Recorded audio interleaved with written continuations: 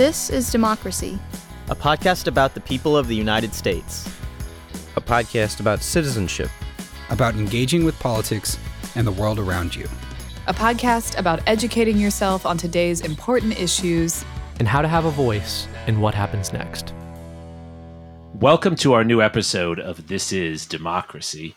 Today we're going to discuss a topic that's front and center in everyday newspaper and every discussion in our society about foreign policy, the past and future of the U.S.-China relationship. And we're very fortunate to be joined by, I think, the person who's writing some of the most sensible, historically informed, and creative work on the topic, a good friend, Dr. Charles Edel. Charlie was on our podcast before about a year and a half ago, and we're delighted to have him back on. Welcome, Charlie. Thanks so much for having me back on. Charlie is a global fellow at the Wilson Center in Washington, D.C., and he's also a senior fellow at the U.S. Studies Center in Sydney, at the University of Sydney. His research and policy expertise is actually truly vast and deep at the same time. He has particular expertise in politics and security in the Indo-Pacific and U.S. strategy toward that region, as well as American foreign policy, grand strategy, and American political history. So he really covers the U.S. side of the story as well as the Asia, Indo-Pacific side of the story. He wrote a fantastic first book, a book I assign to students all the time, on John Quincy Adams, who was probably America's greatest Secretary of State. The book is called Nation Builder, John Quincy Adams and the Grand Strategy of the Republic. And then he co-wrote a book that we had him on the podcast to discuss, co-written with Hal Brands, The Lessons of Tragedy, Statecraft, and World Order.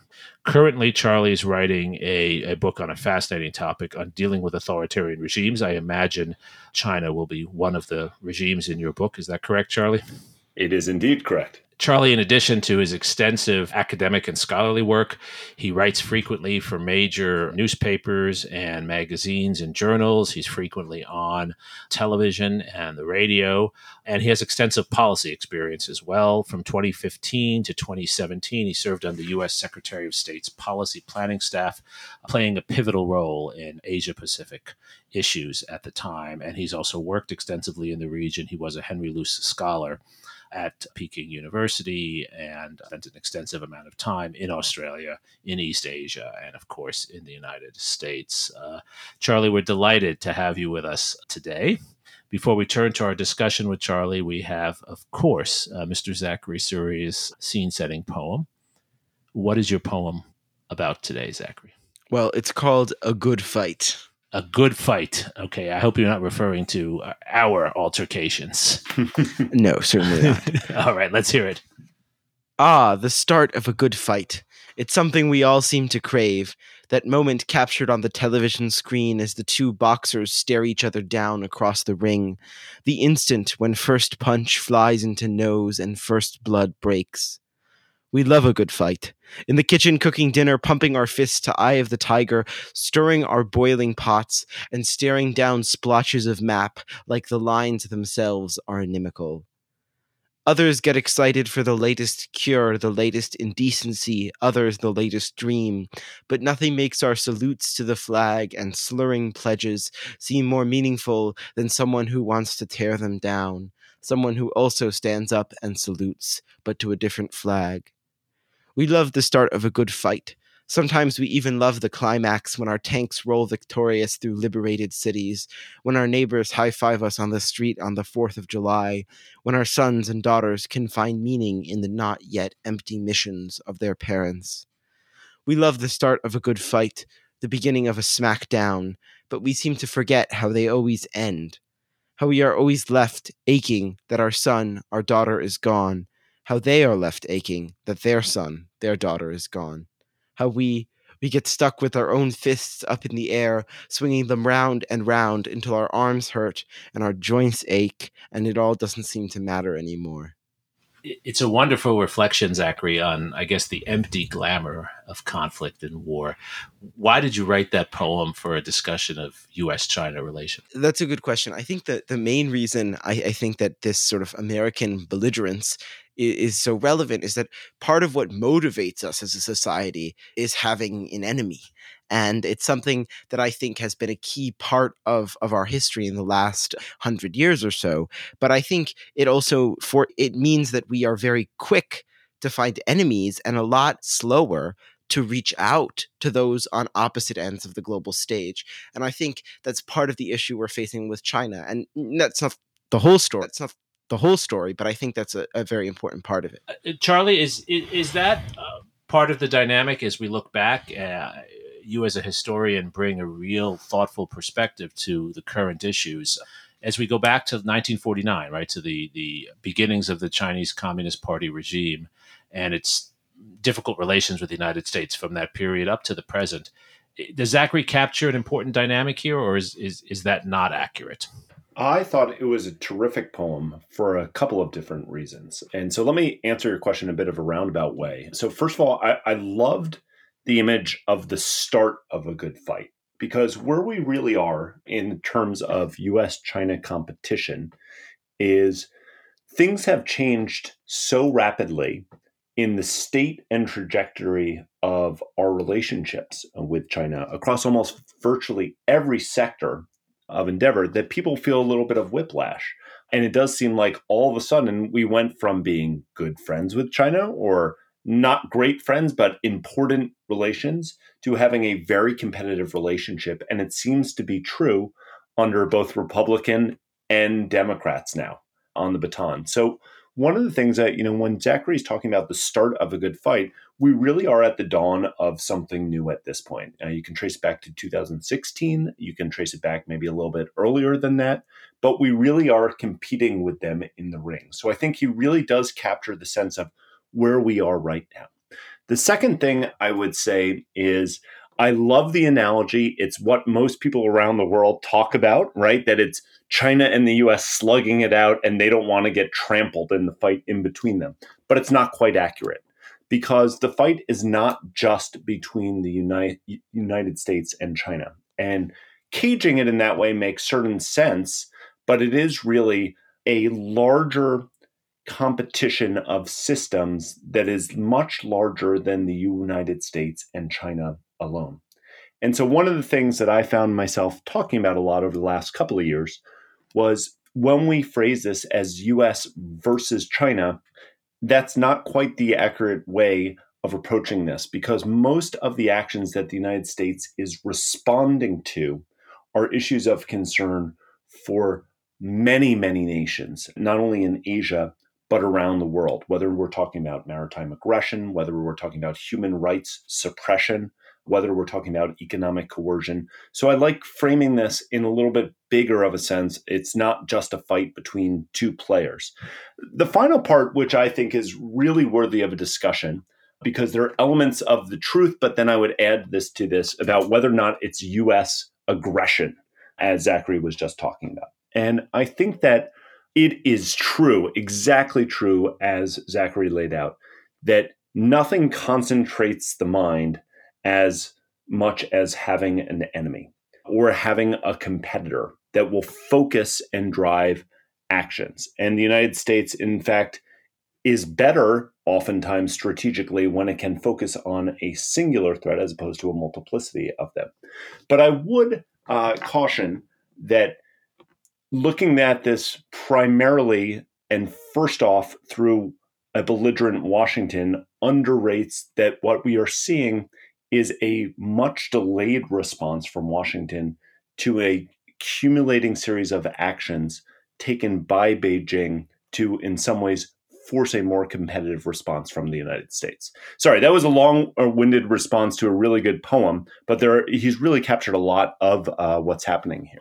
And I really like how you use the poem as a springboard to understand not just the U.S. side of this dynamic, but the Chinese side as well. And both sides, you could argue, have a tendency toward forward action and maybe even sometime aggression.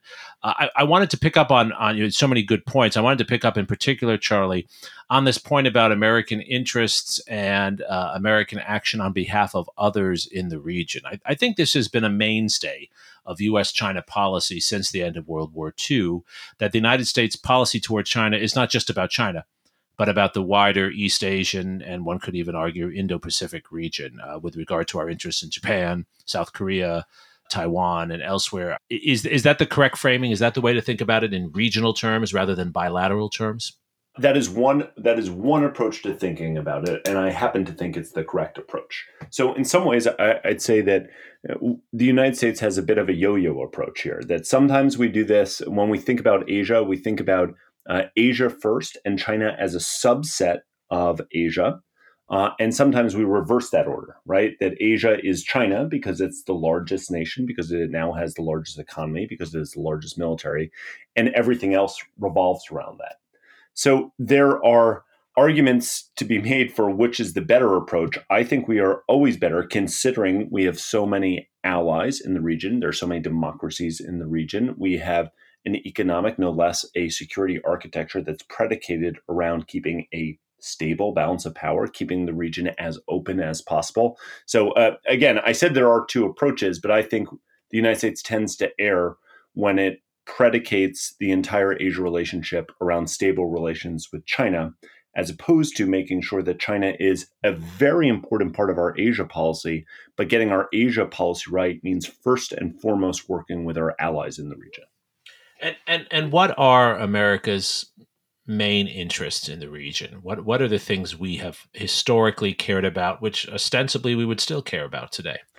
Yeah, so I think you could boil it down to only two things, and then a lot of other kind of sub-issues flow out of them. So I think American policy in the region, American interests in the region, have been actually very consistent over the long haul. And when I say long haul, I'm not even looking back to 1949. I'm looking way back to the late 18th century. And my thinking here is really informed by Michael Green's terrific book, By More Than Providence, which looks at American grand strategy in the region over its entire history. And part of his argument is that America has always worked for one positive and one negative overriding interest in Asia. The positive agenda is to make sure that the region is as open and as free as possible, so that there can be as much trade with America, so that there can be as much transmission of American values into the region as possible. That is one kind of driving set of interests that is really a positive sum, that we will, as the region gets more democratic, it's likely to get more prosperous and more stable, and we're all going to benefit on that. The second one is a negative aim, which is we are going to work to prevent a hegemon from taking hold in the region that subsumes the rest of the region, that creates a sphere of influence. Because whenever that has happened, we have seen that it ultimately ends up threatening American interests and American territory. So obviously, we're talking about China in this relationship, but if we think before that, we can go to Japan. We think before that, we think about the Soviet Union. So I think it is a constant of American strategy that has been an American interest to prevent, as much as we are able to, the emergence of a single country that is able to create a closed sphere of influence in Asia. Does it matter, Charlie, that China is still, at least in the way it refers to itself, its government, still a communist government ruled by a communist party? Does that matter? It does matter, because the direction that China has gone, particularly under Xi Jinping, is there are communists of different stripes. And there are those like Deng Xiaoping, who argued it doesn't matter if the mouse is black or white, as long as we all get rich together. I've now just kind of elided, unfortunately, two of his great sayings. But the point was, as long as we had a China that was working with others in the region, that was trying to keep the region open and integrating themselves into it, that was fine. The fact of the matter is that under Xi Jinping, from his ascension to power, we have seen an increasingly domestically repressive China and externally aggressive China. And you had asked about the focus of the communism within this. Xi Jinping is an ideologue. We could debate whether or not he actually believes it himself, but he is forcing his ideological vision of the country onto the country. Xi Jinping thought has now been added to the canon. People are required to learn it. It is being exported around the region. So yes, it does make a difference. We are not beyond this. This is not something that the leaders of China don't take seriously internally. Well, what about the developing countries that China, in the Indo-Pacific, but also outside of the Indo-Pacific, that China has invested heavily in? Where should those countries fit into the United States grand strategy when it comes to China? Well, they should fit in greatly, because if one side offers a lot, or seemingly offers a lot, and the other side doesn't offer a lot, we don't put ourselves in a particularly advantageous position, which is where I think we've been over the last couple of years. However, we need to think very carefully. Countries do think carefully about what it is exactly that China is offering. So Belt and Road Initiative is a good example of this. That if it is just an infrastructure build, it's just an infusion of cash or of yen into your country, that's good. But if it is something that comes with strings attached, with collateralized debt that has convertibility onto sovereignty issues, that's a problem. If it's something where the Chinese are building out the entire technological infrastructure of the place that they then have the ability to turn on, that's a problem. And frankly, even if the Chinese don't own it, but if they are creating technological ecosystems that are much more easily controllable and repressive, frankly, that's a problem for the United States of America. So all these issues need to play a really big role. And frankly, over the last 4 years, during the Trump administration, there was much talk about competition, but there wasn't a lot of resourcing put towards this, Zachary, and exactly your question, right, about what about in these other countries? Where were we going to actually be competing? So I think this is an area where it of course, varies greatly when we talk country by country and what they're looking for and what they're willing to do. But what happens in these other countries, seeding the field is not one that's likely to result in a happy strategy for the United States. But how can the United States challenge Chinese aggression abroad when so many of our allies, for example, Germany, rely heavily on Chinese economic investment and trade? How can we balance the economic interests of our allies and the interests of ourselves and the world? With great delicacy. Part one. Part two, by challenging Chinese external aggression. So the fact is, as you raised, I think, really nicely in that question, we have a much closer overlap of values and interests with our allies, particularly our democratic allies, than we do with others. But there's never a perfect alignment, nor frankly should there be. And this becomes more acute when some of those trade differences point in different ways. But, a great example of this, Zachary, is Australia, right? I just moved back from 3.5 wonderful years of living in Australia. Australia has a very different type of relationship with China than the United States does, particularly because about 5 to 6% of U.S. trade goes to China. Up to 40% of Australian external commerce goes to Beijing, right? So that's a very different type of relationship. And yet, if you think about the type of aggression that we've seen, not only, say, in the South China Sea in some obvious places, not only on some of the Pacific Islands that are actually very close to Australia, but if we think about some of the influence operations, right, where the Chinese Communist Party has been bribing Australian parliamentarians, where they have worked itself into the Chinese Australian community in order to make sure that fair conversations, open conversations can't happen in Australia, not in China. So frankly, on that, the response by Australia, even with 40% of trade going there, has been quite robust. So Australia is a different case, say, than Germany. But I think the answer to your question is there is really an impetus for pushback against the more destabilizing practices that Beijing has, but we have to see which countries are willing to do what on which particular issues. That's a vague answer, but I also think it's the correct one. Well, and I will highlight, Charlie, a wonderful piece you recently wrote that emphasizes how the Australians, despite this trade dependence on China, have actually moved their trade relations in response to Chinese bullying and Chinese coercion. And so it does show that this is possible, and that's part of what managing relationships are about. Do you think that the Biden administration is moving in that direction? Are they moving in a direction of working, as you and Hal Brands in another article write, toward building a sort of alliance of democratic solidarity with other democratic societies like Australia and Germany to not only push back against China, but to enforce certain rules of behavior? Yes, I do. Look, when Biden was campaigning for office, we know that China was a volatile issue for a number of reasons.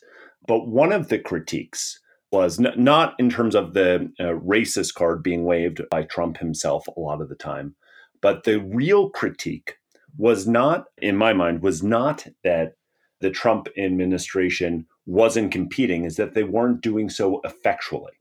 And the nub of that critique was, it's great to say that you're in competition, but how the heck do you plan on doing it if you're not bringing our allies and partners on board? And how can you possibly do that if you're going after them with trade wars as well?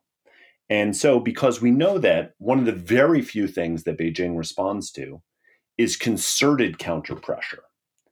The most important thing that the Biden administration could do was to make sure that it was working with its allies, not at cross purposes, and that it was supporting democracy as opposed to undercutting it by its own actions internally within the U.S. So it strikes me as both on the campaign trail and, frankly, in the not quite State of the Union that Joe Biden gave last week, his address to Congress, he talked about this explicitly, that democracy versus authoritarianism was the number one challenge that we faced. China was a challenge that was really going to put the United States to the test about how competitive we would be in the 21st century, and that we had to do this working alongside partners and allies.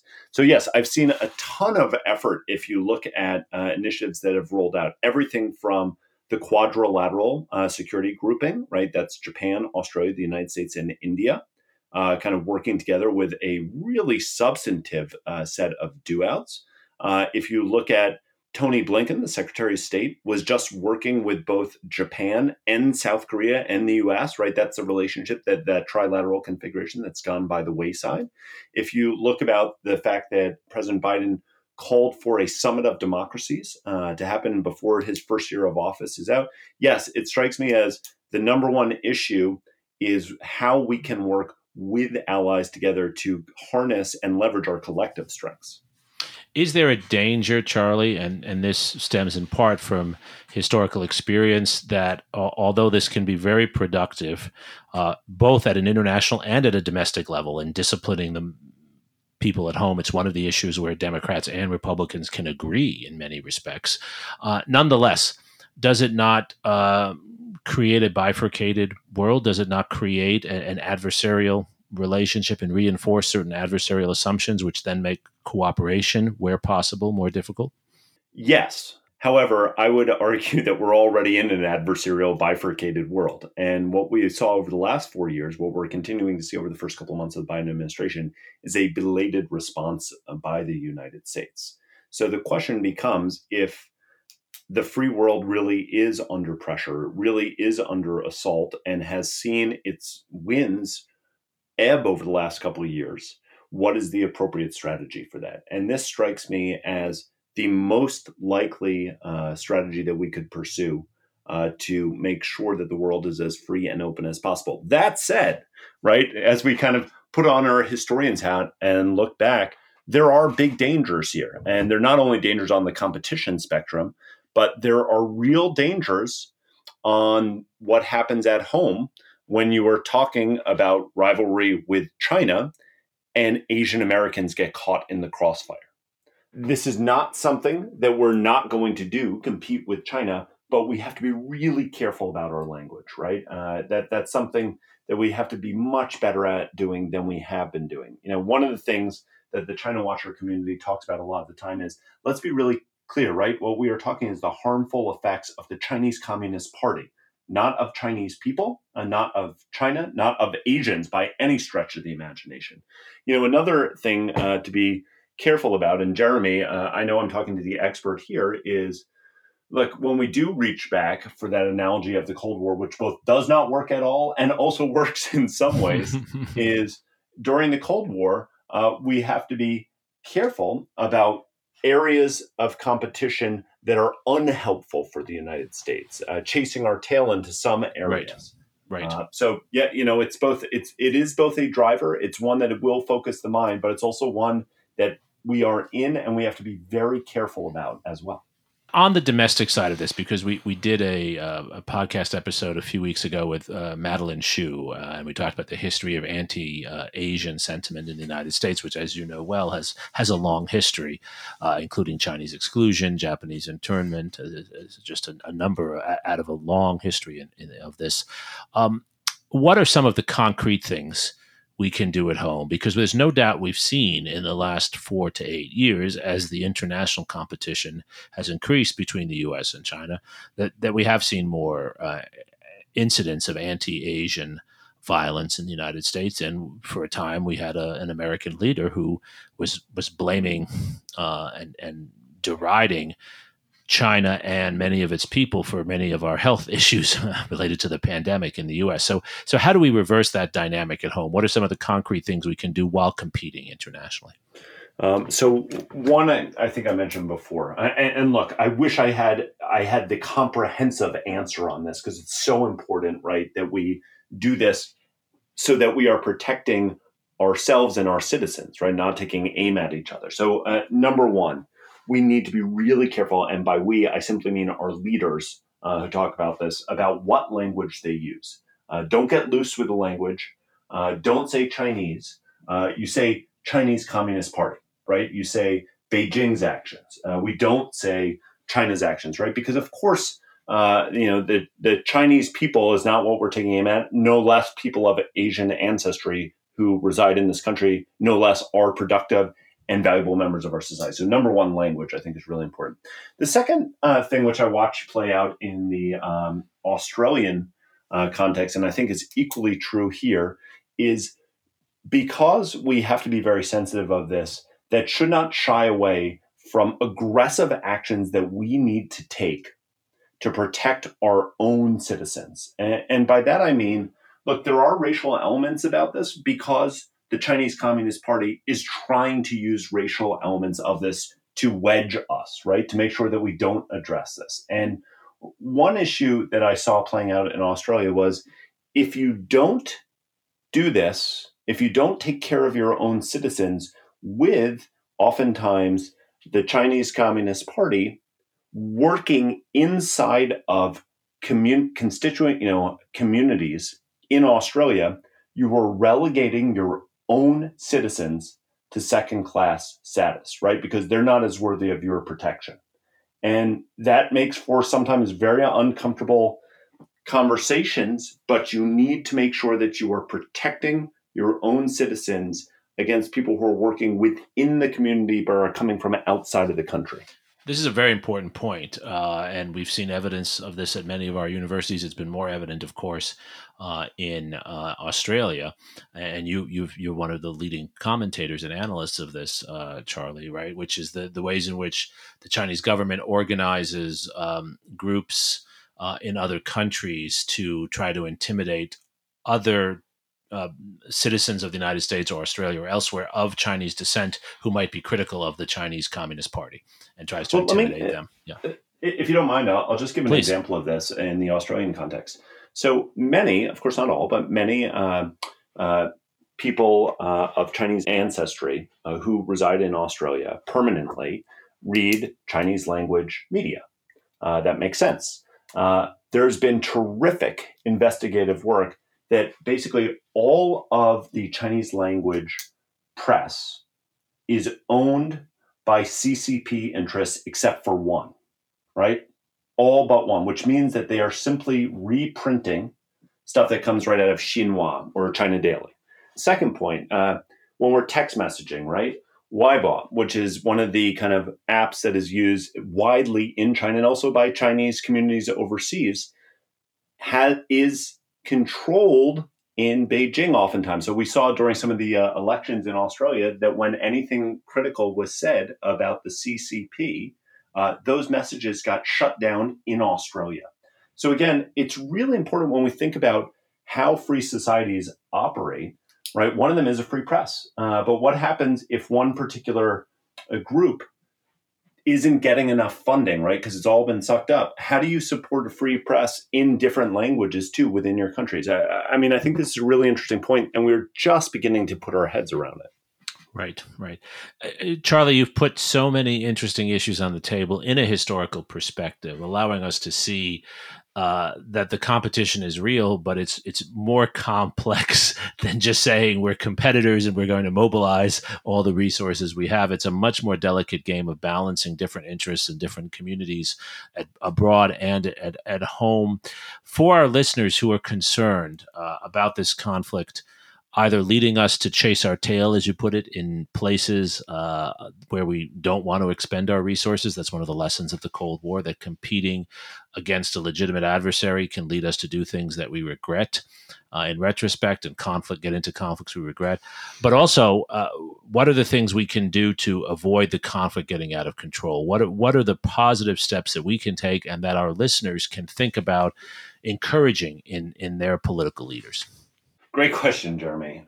So I tend to think in order to avoid actual confrontation, we have to show that we are more willing to push back against Chinese aggression than we have been in the past. 1.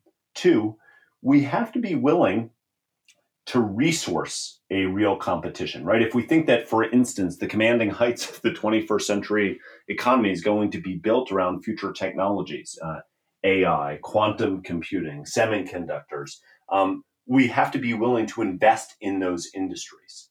And that actually means that we're going to be spending a lot more. You've seen some of this already coming out of the Biden administration. We're seeing calls on this is, the funny thing is, if you watch Washington at this point, right, we know that there is no bipartisanship whatsoever, except on China. And if you look at some of the major legislation that's been put forth, we have the oddest of bedfellows possible, right? You have the Endless Frontier Act, which is co-sponsored by Chuck Schumer and Tom Cotton. You have some of the stuff coming out of the House, which sees similar alignments of kind of the right and the left.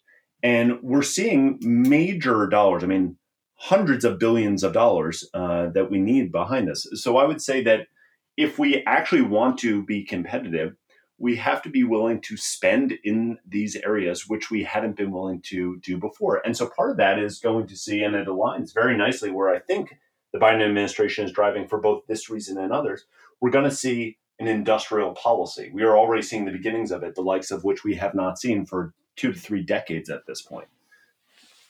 It makes a lot of sense. Zachary, as a young person who follows these issues pretty closely and is concerned, do you see a pathway forward that Charlie's outlined here with his insightful comments about how the United States can compete without recreating perhaps some of the excesses of the Cold War, or without going too far in certain areas in dangerous ways?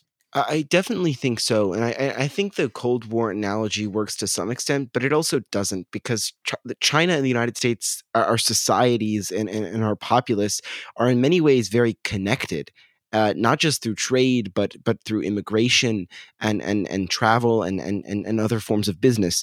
So I think that the connection between our societies, people in the United States interacting with Chinese immigrants and people in China interacting with Americans, I think that in many ways, allows for a framework where we can think about competition and challenging Chinese aggression without going too far. It's interesting, Charlie. Zachary brought up a point that reminds me of one of, I think, the great insights that our mutual advisor, John Lewis Gaddis, made years ago. That one of the striking things about the U.S.-Soviet relationship was how distant these societies were, how little the United States needed the Soviet Union, in fact. And it's the opposite with China And Zachary's commenting, I think, on how that could be a positive element. That could be something that prevents some of the, let's say, mistakes and excesses of the past. Sort of as a final thought, do you agree with that? Is proximity and closeness a strength here? Yes, but so I do agree that that's a strength, but this takes kind of both ends playing from this. So let me kind of zoom us back into the distant history of like a year and a half ago, 2.5 years ago. So look, there are times in our history, and Jeremy, I know you started with this thinking all the way back to 49. There are times when our governments enter more contentious periods with a lot more friction, with a lot more competition. That is undoubtedly what we have entered, and I think it's going to persist for a long time. So when you enter a period like that, I think wise policy says, look, things are going to get a lot more heated, but let's make sure that this doesn't become the all-out crisis where we can never look at each other again, nor are each other's citizens, i.e., let's make sure that people-to-people relations are really firmly connected, because if the government relations are going off the rails, let's make sure that we have some, good seed for the future. And I think that's really important, some of the points which Zachary raised on that. However, and I think this is a really challenging thing to think about, the CCP's actions have made that much harder to date.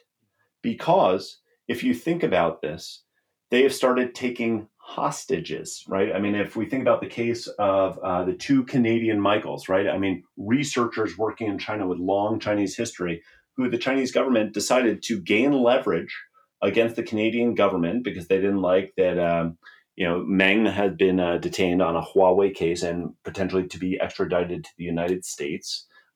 They just threw them into jail without any charges, and they've now languished in jail for something like 850 days.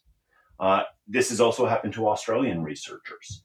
And what we're beginning to see, and Jeremy, I'm sure you could speak to this, is that the risk assessment for universities and think tanks about whether or not they can have relationships in China for the safety of researchers, of academics, and frankly of students is really just going way up on this point. So I think that people-to-people relations are something that we should be investing and doubling down on right now. But because of the actions that the Chinese government has taken, that has become so much harder at this point.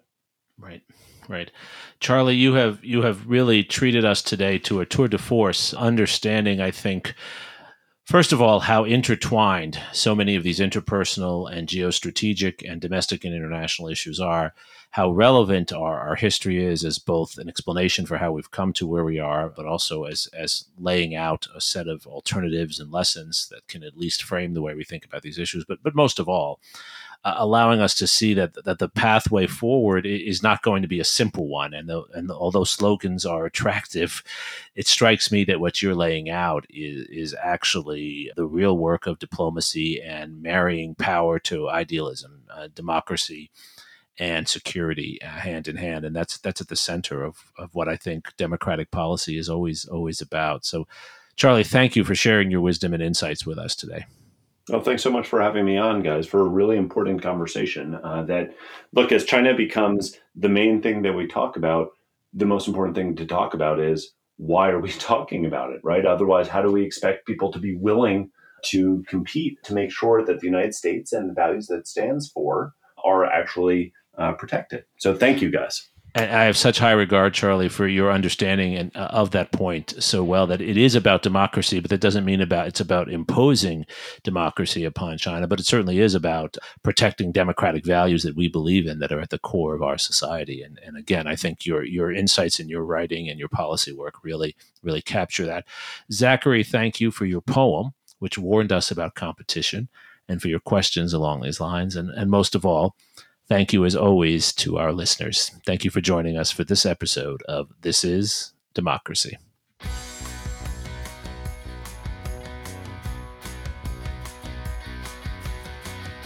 This podcast is produced by the Liberal Arts ITS Development Studio and the College of Liberal Arts at the University of Texas at Austin. The music in this episode was written and recorded by Harris Codini. Stay tuned for a new episode every week. You can find This Is Democracy on Apple Podcasts, Spotify, and Stitcher. See you next time.